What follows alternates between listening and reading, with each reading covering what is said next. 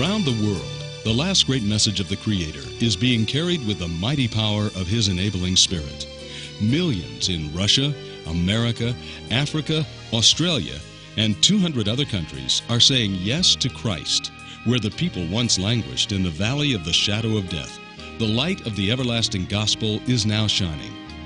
John and Beverly Carter, whose calling has led them to minister in many countries, now invite you to join them for an exciting hour of discovery. As the Word of God brings hope in despair, light in darkness, meaning in confusion, joy in sorrow, and life in death.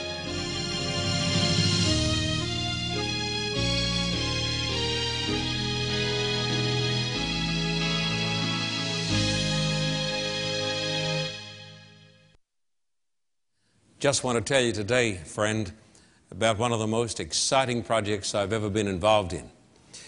Because of a multitude of circumstances, we are being forced to go a little further in the preaching of the gospel. We are going to purchase a property in Arcadia. The city wanted this property for a cultural center, but God has opened the doorway for us to buy it. And we're closing escrow about, I think it's March 20. And so in this church and in the Carter Report ministry, we are moving ahead to raise the money. We're doing this so that we can turn this place in Arcadia into an evangelistic center with the support of Three Angels Broadcasting Network, Danny and Linda Shelton. We'll be able to do things that we have never been able to do before, such as produce television programs for Russia, Ukraine, and other parts of the world. And this is just a little bit that I'm telling you about today. Danny and Linda, Beverly and I and the rest of our teams are going to have a special program on Three Angels Broadcasting Network Saturday afternoon, February 5. Pacific time will be 3 p.m., 3 until 4. Central time will be 5 o'clock till 6. And Eastern time will be 6 o'clock right through until 7 o'clock. This is going to be a first for 3ABN and a first for us. It's going to be a live uplink and downlink. In other words, it'll be a little bit like CNN, where we'll be able to talk to Danny and Linda, and they'll be able to talk to us, and we'll be talking about the tremendous possibilities of this program as we go ahead and in faith establish an evangelistic center right here in Los Angeles. And so join Danny and Linda, Beverly and me and our teams, join the Carter Report and the 3ABN teams on February 5, Saturday afternoon, for our live program from Los Angeles and from Illinois, because it's going to be a downlink and an uplink. It's going to be the most interesting thing. Time is going to be 3 o'clock here Pacific time. Danny's time, or Central time, is 5 o'clock in the afternoon. New York time or Eastern time is 6 o'clock. So join us for our live 3ABN Carter Report program. This coming Saturday, February 5, join us Saturday afternoon, and God bless you. A wife, frustrated with her husband's bad habits, bought him a ticket to a self-improvement seminar. When she got home, she found him reading the paper. She told him she had bought a ticket for a self-improvement seminar being held the next week. Without looking up from his newspaper, he said, "Which day are you going?" Isn't that just like a husband? But in all honesty, I think the wife needed to go as well. In a recent Newsweek magazine, there was an article on these self-help seminars that are conducted by self-improvement gurus who collectively raked in over $2.5 billion last year. Is this self-help fervour something new? No, it certainly is not. The article says, since colonial times, Americans have devoured success literature. In 1732, Benjamin Franklin helped to start it all by writing a book on how to be a success. Another notable motivator was Dale Carnegie, who in 1936 wrote the bestseller, How to Win Friends and Influence People. In 1952, Dr. Norman Vincent Peale wrote The Power of Positive Thinking, which became one of history's biggest-selling books, and Dr. Peale was the one who coined the phrase, practice an attitude of gratitude. Today we have Anthony Robbins, John Gray, Stephen Covey, and others who are amassing fortunes that rival those of Hollywood moguls. We Christians believe that God helps those who help themselves. There is nothing wrong with trying to improve oneself. Some of these books and seminars can help us to break bad habits and develop good habits. For instance, time management, stress management, money management seminars can be very helpful in enabling one to lead a more productive life. While some self-help books and programs are built on Christian principles, many are not. Some self-help gurus shout out, think, win, win, win. And I wonder, win what? Win the lottery? Win the most amount of money? Win the highest position in the land? Wanting to be my best is different from wanting to be the best, which can and often does lead to greed and selfishness. A Christian's motive for wanting to do one's best is to glorify God with one's life and then to make a meaningful contribution to the human race. What do we want on our tombstones? Here lies the most wealthy, the most powerful, the most self-improved person in the world. Or, here lies one of the most kindest, decent and loving people who ever lived. The self-help gurus may be able to help with the first inscription, but only God can make the second one possible. A couple of years ago, I attended a motivational seminar here in Los Angeles. The main speakers were Larry King, Zig Ziglar, Mrs. Debbie Fields, the cookie lady, and Charlton Heston. While I gained something helpful from all these speakers, for me, the most impressive moment came at the close of the day when the coordinator, a wealthy businessman himself, came out to speak to us. I don't remember his exact words, but in summary, it was something like this. We should all aim to be the best we can be. I want to be, and he is, a success in my business. But more importantly for me is to be a successful human being. I discovered many years ago that this can only happen when Jesus Christ lives in my heart. And so he closed the day with this beautiful testimony. I could sense that many in the audience felt more than a little uncomfortable, but some of us joined together in a hearty amen. The most important book in how to be a successful human being is this book, the Bible. It will not only enlighten, enlarge, and enrich our hearts and our minds, but it will help do what no self-help book can do. This book will help us to get to heaven. Amen. Amen. Amen. Amen. Amen.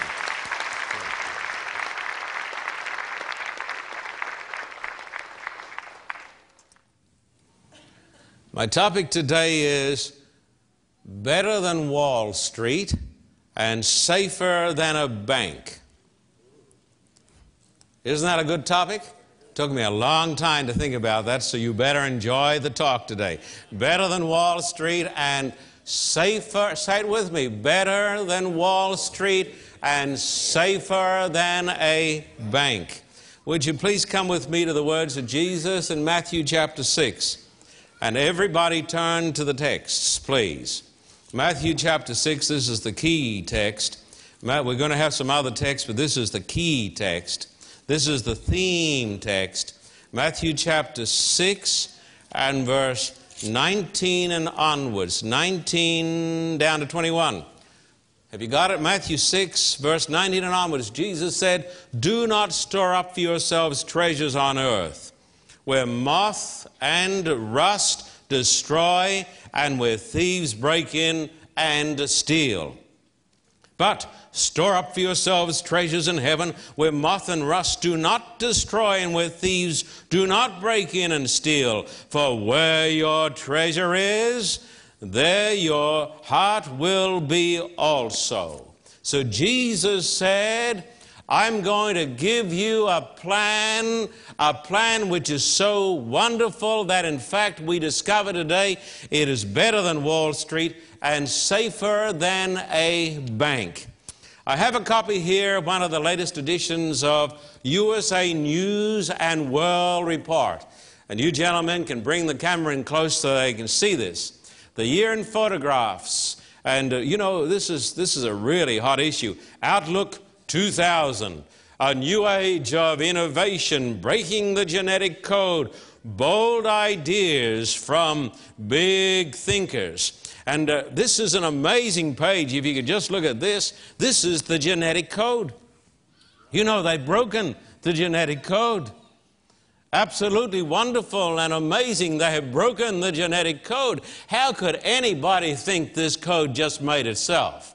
They've taken years and years and years to work it out with all the money that they could get together, all the scientists, but they've broken the genetic code. And this page is Outlook 2000, Inventing the Future, a gene-based cure for cancer, quantum computers, and it talks about some of the wonderful things that they're planning to do. You see, through the manipulation of the genes, which has become today a possibility, scientists believe that soon there'll be a cure for cancer. And some are even hoping for a cure for old age, so they'll be able to take the silver hair and turn it back into gold without the use of a bottle, as some of you folks are very familiar with. They have plans to increase our well-being. What is more, they hope one day that they will have a cure not only for old age, but that they will have a cure for death itself. And then they are speculating with some scientific certainty that the day will come soon when men will leave planet Earth and visit Mars and then on to the stars. But may I remind you that although some of these things are doable, some of them are very uncertain. They're simply dreams. But I want to tell you today that God has got a plan that's big and bold and marvelous, and it is more than a dream. God has a plan to cure cancer and every other disease. He has a plan to eliminate the aging process. He has a plan to turn the silver back into the golden dreams, back into the gold. And he has a plan, my friend, to abolish death. And that is something no scientist in this world will ever do, because life is in the hands of God. But the day is going to come when our great God, my friend, is going to abolish old age, and he's going to abolish death. And he's going to make each one of his children wonderfully wealthy. And he's going to lift them off this planet and take them through the solar system and into outer space, past the stars, to a place that is called paradise. Something, my friend, wonderful, something infinitely more important than the boldest of God's plans. I want you to know today, listen to me, you who think you know it all. You who think that this world is the sum total. You who think that Wall Street is the only thing. Let me tell you, that's nothing. God has got a plan to lift his people out of sin and darkness and disease and death, and to make them all millionaires in the kingdom of God. God's plan to redeem the human race, my friend, is the greatest plan. His plan to redeem the human race through the preaching of the everlasting gospel of Jesus Christ, who died to save us. If you are not consummated by this plan, you are selling yourself dreadfully short and living an incomplete life. If you think the world revolves around Wall Street, I want you to know today the plan of God is out of this world. Jesus said the words that everybody seems to know, that God so loved the world that he gave his only Son, so that whoever believes in him shall not perish, but have everlasting life. This is the greatest of all plans. These plans of men are of small consequence compared with the plan of God. Think of this text, John 3:16. For God, the greatest lover, so loved the greatest degree, the world, the greatest company, that he gave the greatest act, his only Son, the greatest gift, that whosoever, the greatest opportunity, that whosoever believeth, the greatest simplicity anybody can believe in him, the greatest attraction, should not perish, the greatest promise, but the greatest difference, have the greatest certainty, everlasting life, the greatest possession. Amen. If you have that, you have the greatest. I listened to a man who would be President of the United States. He is a man who is putting up buildings in New York City, who has been trumpeting his own greatness. But I want Donald Trump and the rest of his colleagues to know that what he's got is a poor, shabby little show compared with the plan of Almighty God. And any poor, simple little child of God is light years ahead of the Donald. Amen. When that person knows the Christ of Calvary. Don't you forget it. We have the greatest. We're talking about the greatest work in the world. We're talking about the greatest enterprise. Now listen to this, elders of the church. Listen to this, deacons of the church. Listen to this, church members. Listen, my viewers on 3ABN and the other networks. Listen to this, because this is the truth. Listen, the greatest work is not Wall Street. It is the gospel work. The greatest work demands the greatest thought, the greatest planning, the greatest commitment, the greatest action, the greatest giving. Oh, I get heartily sick of the attitude of some church members, even here in this church, who think if they're doing something for God and his church, they're giving God a favor.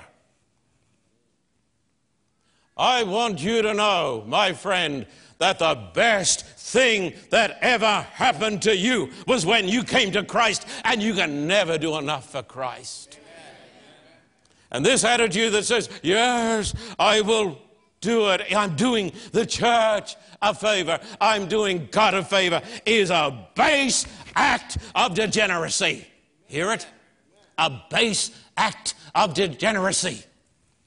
The greatest work demands the greatest thought, the greatest planning, the greatest commitment, the greatest action, the greatest giving. As some of you folks know, I admire Winston Churchill. I've read in copious volumes of his writings. I can think of the great cause of defending and saving democracy from the Nazis. Some of you know about this. When all the world appeared to be going the way of the Nazis, and one little nation colored in red, the British Islands, Great Britain, stood alone against the world, without the help of the great United States that was standing back. And a man stood before the people and he said, in his pugnacious style, I've nothing to offer you but blood, sweat, and tears. And we will fight on the beaches. We will fight on the landing fields. We will never surrender. And then this spirit swept across the Atlantic, and the president of this country got caught up in that holy cause to defend democracy. People have given their lives by the millions to defend democracy, which is a holy and a righteous cause. I want to tell you, the kingdom of God is greater than that. Amen. And all the church needs today, men and women who will rally to the cause of the gospel of God, like the British soldiers and the American soldiers did in the Second World War, who will gather around the banner. I say I am disgusted with the attitude of some, even in the walls of this church. When we talk about the kingdom of God, it's always secondary. What do I do for Christ? Always secondary. I hear about preachers in some congregations, they're so lazy. They don't even bring a Bible to church. They don't visit the flock. They don't care. I tell you, my friend, the cause that is represented here today is the cause of the kingdom of God. And it is the greatest cause in the world. And it demands the greatest thought, the greatest planning, the greatest commitment, the greatest action, the greatest giving. And I say, away with this insipid Christianity that has no response to the claims of Christ. My talk today is about the plan that is better than Wall Street and safer than a bank. I would remind you today that everything earthly is temporary, insecure, and transient. Death and decay in all around I see. You know the hymn. Death and decay in all around I see.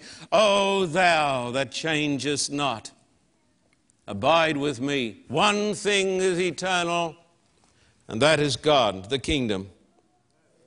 I want to talk about an investment plan whose dividends, I quote, are out of this world. A safe plan, a secure plan, an eternal plan, which will never, never, never, never crash. Now, this talk is going to change your life. I can promise you that. I was in New York City at the stock exchange in 1987 when the stock exchange collapsed or crashed. I will never forget the pandemonium. I thought it was just business as usual. I said, boy, they're energetic today. The pandemonium, the panic. But I want you to know, my friend, that God's plan will never crash. Much of the financial world is built upon sinking sand. The great explosion of the stock exchange, though we applaud it, is a paper fiction. Amen. It is a paper fiction. It is built upon blind faith, speculation, and greed, and fictitious assets. But God's plan is gilt-edged. It is solid. It is secure. It pays dividends for all eternity, where moth and rust do not corrupt. Amen. Lay up for yourselves treasures in heaven, where moth and rust and the IRS do not corrupt. How? How can I lay up treasures in heaven? Firstly, by tithing.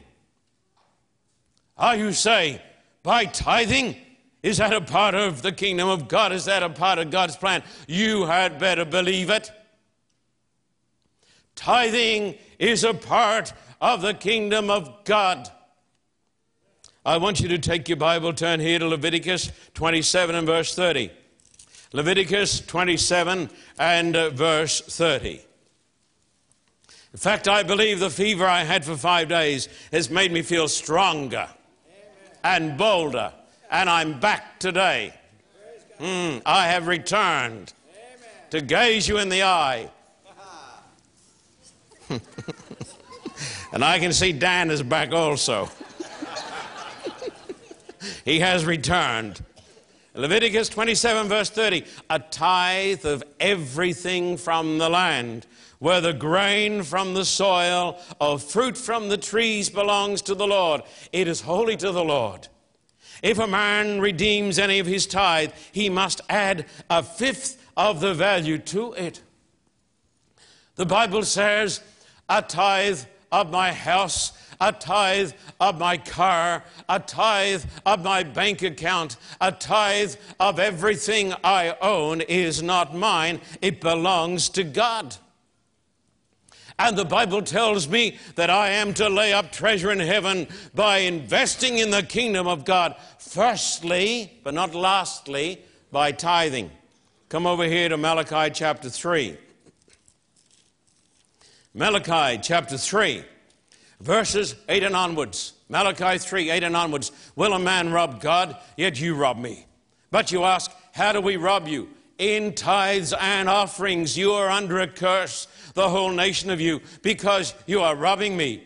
Bring the whole tithe into the storehouse, that there may be food in my house. Test me in this, says the Lord Almighty, and see if I will not throw open the floodgates of heaven and pour out so much blessing that you will not have room enough for it. I will prevent pests from devouring your crops, and the vines in your fields will not cast their fruit, says the Lord Almighty. Then all the nations will call you blessed, for yours will be a delightful land, says the Lord Almighty. The Bible says tithes and offerings. I want you to know this is not the word of John Carter. This is the word of the Lord. The Bible says, don't lay up treasures on this earth, lay up treasures in heaven. Amen. And the Bible says that the tithe, everything we own, 1/10 is a part of the kingdom of God. It belongs to God. I went back to Australia, as you know, a couple of months ago. And while I was there, I went and visited my father's grave. I hadn't been back since he was buried. And my sister and my mother came with me. And my sister sent me these photos. See if you can get a camera in. There's my old mum. She's 92, going strong. Fights me as strongly as ever. Corrects my theology, and she's got a mind like a rapier. There's my mother and my older sister, Patricia. And this is my father's tombstone. I sat there on a Sabbath afternoon. I thought about my dad in loving memory of James T. Carter. I hadn't been back there since he was buried. That was almost 15 years ago. And I can remember the time. My father was a rather wild Irishman. You and I know about this, Rendell. My father was brought up in the great Roman Catholic Church. He was an altar boy when he was a kid. His folks came from Ireland. He knew a lot about religion, but he didn't know a lot about Christ. And by the grace of God, one night I was preaching down at Byron Bay Camp Meeting in North New South Wales, which is to be distinguished from South New South Wales. But I was preaching at the camp meeting, and my father came. By the grace of God, he came. And I made an altar call. I preached that night on by grace alone. We can't be saved by our works. We're saved by grace alone. And my old Irish Roman Catholic father stood up in the meeting and responded. And some months later, my father was baptized. And I can remember sitting on the front lawn with my father after his baptism. It was a summer's day. And Beverly and I and the kids had driven up, I think, from Wollongbar or somewhere. And I was sitting there with my father, and my dad said to me, well, John, I want to do this right. He said, I want to do it right. I tell you, I thank God that he wanted to do it right. In his old Bible that my mother showed me after the funeral, he'd written in the front of his Bible, Dear Lord, help me to do my best. I want to do it right. He said, John, I want to do it right. He said, show me how to tithe. So I sat down and showed him how you worked it out. He was on the pension. He didn't have a lot, but until his dying day, he tithed. When he got too sick to go to church, every Sabbath he set aside his tithe, and every 3 months the deacon would come around from Central Church in Brisbane and pick up my father's tithe. That's the mark of a saved Christian. The Bible says tithing is a part of the kingdom of God. And the Bible says if we are withholding our tithe, we're stealing from God. Pretty strong language. You know, I know some people don't like straight sermons. They don't want to hear the truth. I'm just sorry about that because I'm dedicated to preach the truth. And I just want you to know that tithing is expected of you. It's a part of your Christian duty. And if you're stealing from God, you owe God not only your tithe, you've got to add 20%. That's what the Bible says. You say, well, I don't care about this. Well, you're not dealing with me today. You're dealing with Almighty God, and you're going to face it in the judgment. Amen. Tithing is a part of the plan of God. Listen, when I look up at the cross, where God's great steward suffered loss of life and shed his blood for me, a trifling thing it seems to be to pay a tithe, dear Lord, to thee. You know why I believe in tithing? Why Beverly and I tithe? It is because of what Christ has done for me. How can I say that I belong to Christ and that I love Christ and steal from him? In tithes, and the Bible says in offerings. When I have paid my tithe, I've only started. Did you hear that? When you put your tithe in, you've only just started because the tithe doesn't even belong to you. You don't even have a say in that, friend. Amen. The tithe doesn't belong to you. You don't start to do anything until you start to give your offerings. Offerings to support the greatest work in the world, to build churches and Christian television stations like 3ABN. I want to say to the people who are watching the program on 3ABN, you can't put your money in a better place than 3ABN. Amen. God raised up 3ABN. He raised up Danny and Linda Shelton. When the church wasn't doing anything, God raised them up. And you can't do anything better with your money than to put it into 3ABN unless you put it into the Carter Report. But I want to say to everybody watching, support 3ABN, support Danny, support Linda. We ought to put offerings into evangelism. We ought to send missionaries. We ought to build Christian schools. Now, I have some friends up in Minneapolis. And God has blessed them with money. He's blessed them with more than money, though. He's blessed them with a willing heart. I've heard people say, oh, they're wealthy, they ought to do it. Hey, we all ought to do it. A lot of wealthy people who don't do it, my friend. But these people have made a mission field of Bangladesh. Bangladesh, they've gone there and they are building hundreds of Christian schools. What are they getting out of it? What are they getting out of it? They're getting out of it the satisfaction of knowing that they're building the kingdom of God. That's what they're getting out of it. And many of us here have never come to the place where we've had the satisfaction of building the kingdom of God. Somebody said we ought to give until it hurts. No, we ought to give until it feels good. There's a great joy in giving until it feels good. You know, we're buying this property. Why are we buying this property? Why am I leading out on this? Because I have an urge to do it? No, I don't want any more burdens. I'd like to retire on a desert island and suck coconut milk all day long. That'd suit me fine. I'd get rid of my cell phone and get rid of every other phone and throw the television over the cliff. That would suit me fine. Suit me fine. I'd like it. Sit out in the sun and grow fat. Listen, I want to tell you why we're building this place. It is to build the kingdom of God, not to build my kingdom. Amen. And when you come to me and pass me offerings, don't think that I owe you anything any more than I owe you anything. We are building together the kingdom of God. Amen. It is the greatest privilege. It is the greatest work in the world.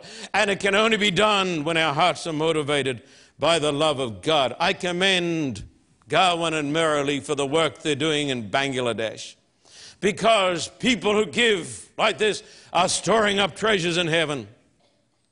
Now, I want you to know something.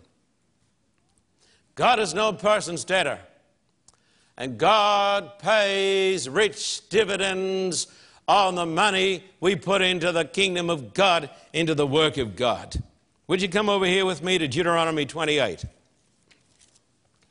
Now, folks, I have committed myself to preach the truth. I haven't committed myself or dedicated myself to entertain you or to make you feel warm and fuzzy inside.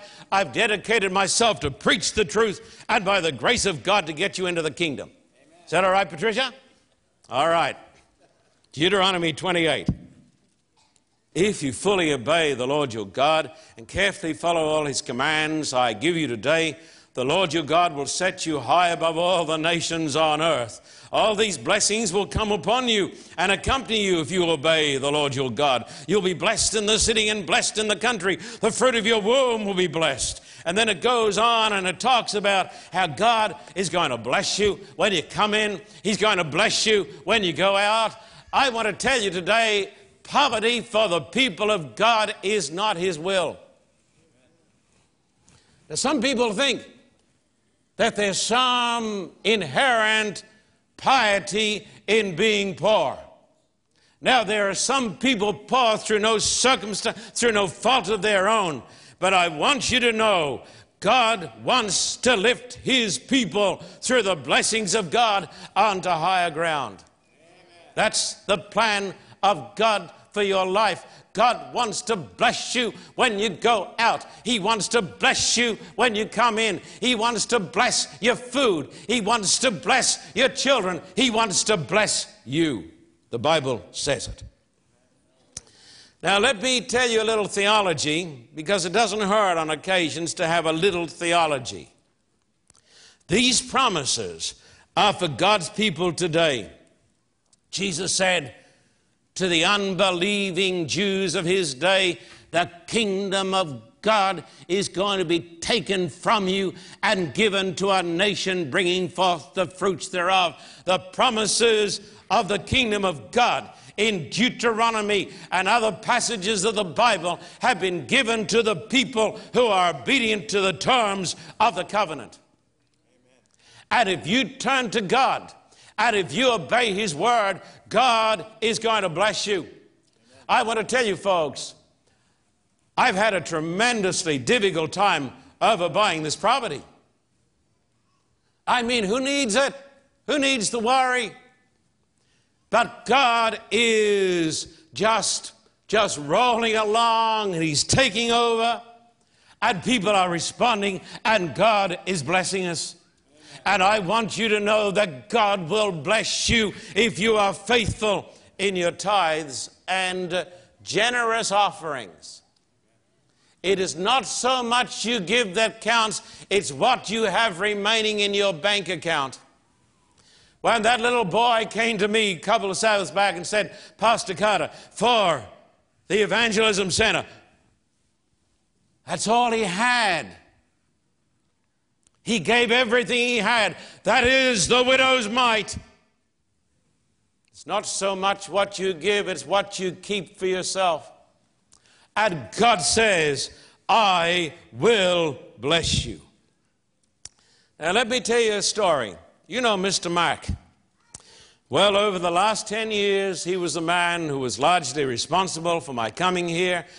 Over the last 10 years, he has passed me $1 million or more.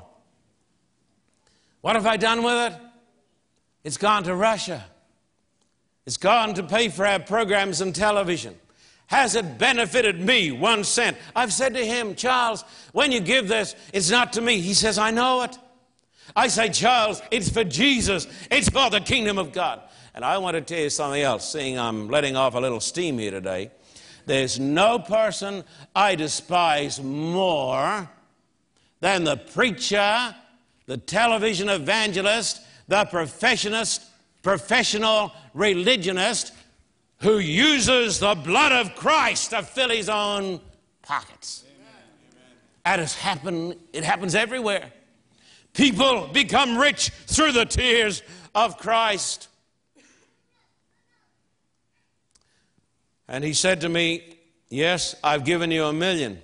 He's built churches in Russia with that money. But he said to me, John, everything I've given you has come back with interest. He said, I don't have any less now. That's why I can help you with the Arcadia property.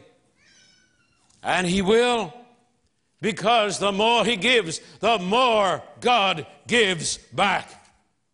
Now, some of us here don't know anything about this because we are simply pew Christians. We don't have a lot of faith. Some of us have never done anything great for God in our lives, and our lives are consumed by selfishness and greed. I want to challenge you today to walk out into the water and by faith to do something great for God. Like HMS Richards. HMS Richards was about to launch a program, and the accountant said, Brother Richards, we can't do it. There's no money in the bank. He said, I believe in faith, Elder Richards, but you've got to have money in the bank. HMS Richards said, anybody can have that sort of faith. Faith is not going forward when you've got everything covered. Faith is believing in the God who can do impossible things. He can do it for 3ABN, he is. He can do it for the Carter Report, he is. And he can do it for you. But some of you need to get off your tails and walk out in the water and put your faith into practice. Would you come over here, please, to 2 Corinthians 9. 2 Corinthians chapter 9. 2 Corinthians chapter 9. And we're going to notice verse 6. Remember this, whoever sows sparingly will also reap sparingly. Whoever gives generously will also reap generously. Verse 10.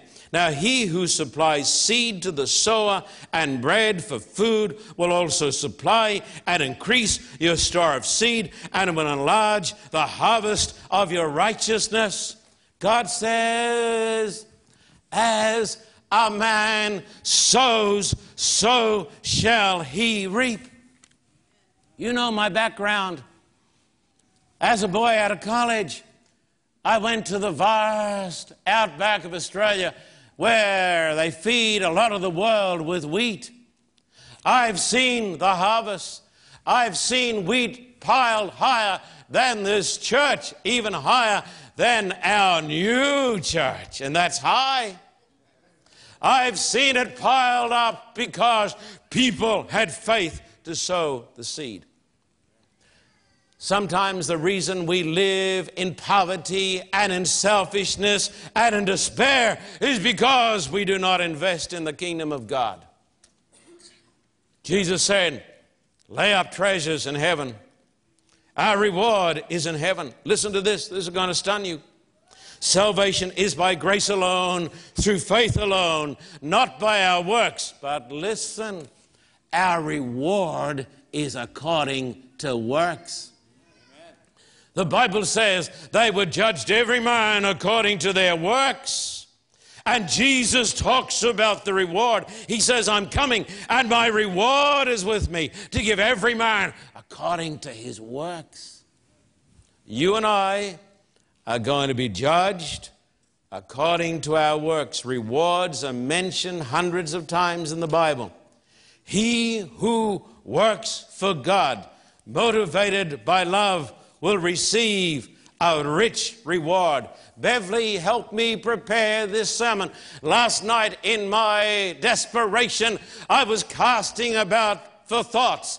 And like an angel of mercy, she came to me with some of her notes. Here they are. Some pay their dues when due. Some when overdue. Some never do. How do you do? Thank you, Beverly. Listen, here is a Beverly special. A man died and went to heaven. Get the picture. A man died. Where did he go? Haven't you been listening to my preaching? A man died and went to heaven. St. Peter escorted him past mansion after dazzling mansion, wonderful homes like in Beverly Hills, until they came to a dilapidated shack at the end of the street. The man was stunned and said, St. Peter, why am I stuck with a run-down shack when all of these other people have mansions? Well, sir, replied St. Peter, we did the best we could with the money you sent us. I want you to know today that the saints of God are going to get their reward. And God will do the best with the money you send him today. Don't forget it. Now, what is more, there's something else we ought to do. We should do it now. As a pastor, I've counseled heaps of old, beloved saints. And some of those old, beloved saints are, for want of better words, the tightest I've ever met. I'm sorry that I lack the diplomacies of the American people. Here is a poem for you. The story of Jonathan Brown. I will tell you the story of Jonathan Brown, the wealthiest man in Vanistorville town. He had lands, he had houses, factories and stocks, good gilt-edged investments, as solid as rocks. Everything that I have, he so frequently said, shall belong to the Lord just as soon as I'm dead. So he made out his will with particular care, a few hundred here and a few thousand there. For the little home church in the village close by, he planned a new building with spire great and high, and chimes to be heard for miles upon miles, and deep crimson carpet all down its long aisles. For the pastor, a new home with rooms large and nice. For the village library, a generous slice. And then he remembered a college where young folks were taught the essentials of knowledge. The promised son of his very best friend to prepare for the ministry he planned to send. He'd pay for the board in his room and tuition, expecting the lad to fulfill a great mission. His pastor, in old shoes, shabbiest raiment, suggested the Lord might enjoy a down payment, and said it weren't smart to do business that way. I'd end in the poorhouse for certain, he said, if I give up my money before I am dead. He grumbled because the good preacher'd been rash, and sat down again to figure his cash. Now, Satan stood by with a devilish grin. So all that old Jonathan had to put in. Said the devil, concealing a smile. I'll see that this old fellow lives a long while. So Satan chased off every menacing germ and sprayed with hell's septic each threatening worm, until not a disease could get near Brother Brown, and his excellent health was the talk of the town. He survived epidemics of flu and of measles, of smallpox, diphtheria, Bavarian teasels. He escaped the distress of acute appendicitis. He couldn't have so much as old tonsillitis. At 60, he still was quite hearty and hale. At 70, he hadn't started to fail. At 80, his step was still youthful and spry. At 90, his nieces said, why don't he die? But the day after he was 102 and Satan weren't looking, a germ wriggled through and laid Brother Jonathan low in his grave, and his relatives gathered in solemn conclave. Lawyer Jones read the will in a voice deep and round that there wasn't a legatee that could be found. The little home church he had loved in his youth had long since closed its doors and ceased spreading the truth. The pastor had died poor a long time before, and the village library existed no more. The college they found when they wrote was long ago sold on account of a note, and the boy that he planned to send off to school had grown up in ignorance, almost a fool, and had 7 sons, each one worse than the rest, and 11 grandchildren, the whole tribe a pest. So his ungodly relatives each took a slice, and his lawyers forgot and paid themselves twice. And there wasn't a friend, and there wasn't a mourner, not even the paper boy down at the corner. And Satan still smiled, turned to tasks fresh and new, muttered, "Brother, let this be a lesson to you," wagged his fingers, and spat as the casket went down. Thus ended the story of Jonathan Brown. Now, my beloved people, don't say you're going to do it at some other time. Do it today. This is an appeal not just from my heart, but from the word of the living God to come to higher ground and to put your time and your talents and your abilities and your money into the kingdom of God. And thus, you will be in harmony with the words of the Lord when he said, "Lay not up treasures upon earth, where moth and rust corrupt, but lay up for yourselves treasures in heaven, where there are no moths, where there is no corruption, and you will be part of the kingdom of God, and you will have, by the grace of God, a mansion in glory." Amen. Amen. I want you all to kneel. Please, let's pray. Dear Father, today we've heard your voice talking to our hearts. This is the word of God. Help us to realize that Christ held back nothing for us.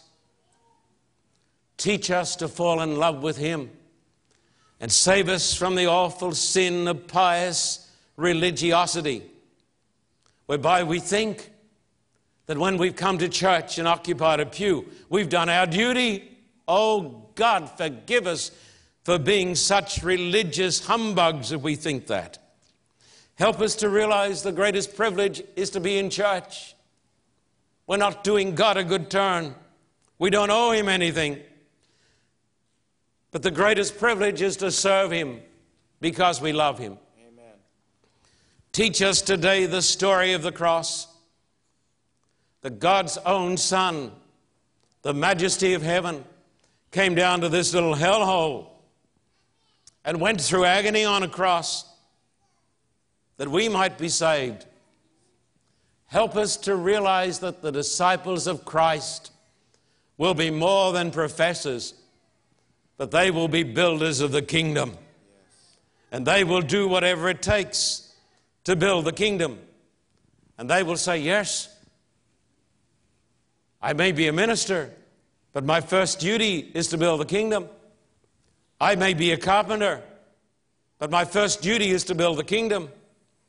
I may be a doctor, but my first duty is to build the kingdom. I may be a housewife, but my first duty is to build the kingdom. I may be a secretary. I may be an office manager. I may be a business person. I may be an administrator. But I only do these things so that I can have the money to build the kingdom because I am a child of God. Amen. Write this upon our hearts today. Oh God, stir these souls. As we're praying today with our heads bowed and our eyes closed in the presence of the Judge of all the earth, who himself gave himself on the cross to atone for our sins, how many will say today, out of love and gratitude, I will commit myself today with everything that is within me to build the kingdom? Would you raise your hands? If you can give that sort of commitment to Christ today, lift up your hand high. Let God know, God, I am responding. I'm going to be the person that you want me to be. Dear Father, take these upraised hands, these upraised hearts. We are committing ourselves to you. Amen. To build the kingdom. I thank you for Shondor, my right-hand man, amen, who travels 400 miles today, not because he's getting paid, because he's not, but he does it because he loves God and he's building the kingdom. Amen. Thank you that you've given me a family who are building the kingdom. Thank you that you've given me a team that stand around me who will go beyond 5 o'clock and 6 o'clock and 7 o'clock, and they'll do whatever it takes to build the kingdom. And thank you that we have elders and deacons in this church who are rock solid and true and faithful, like Javier, who will be there, whatever happens, because he's helping to build the kingdom. Amen.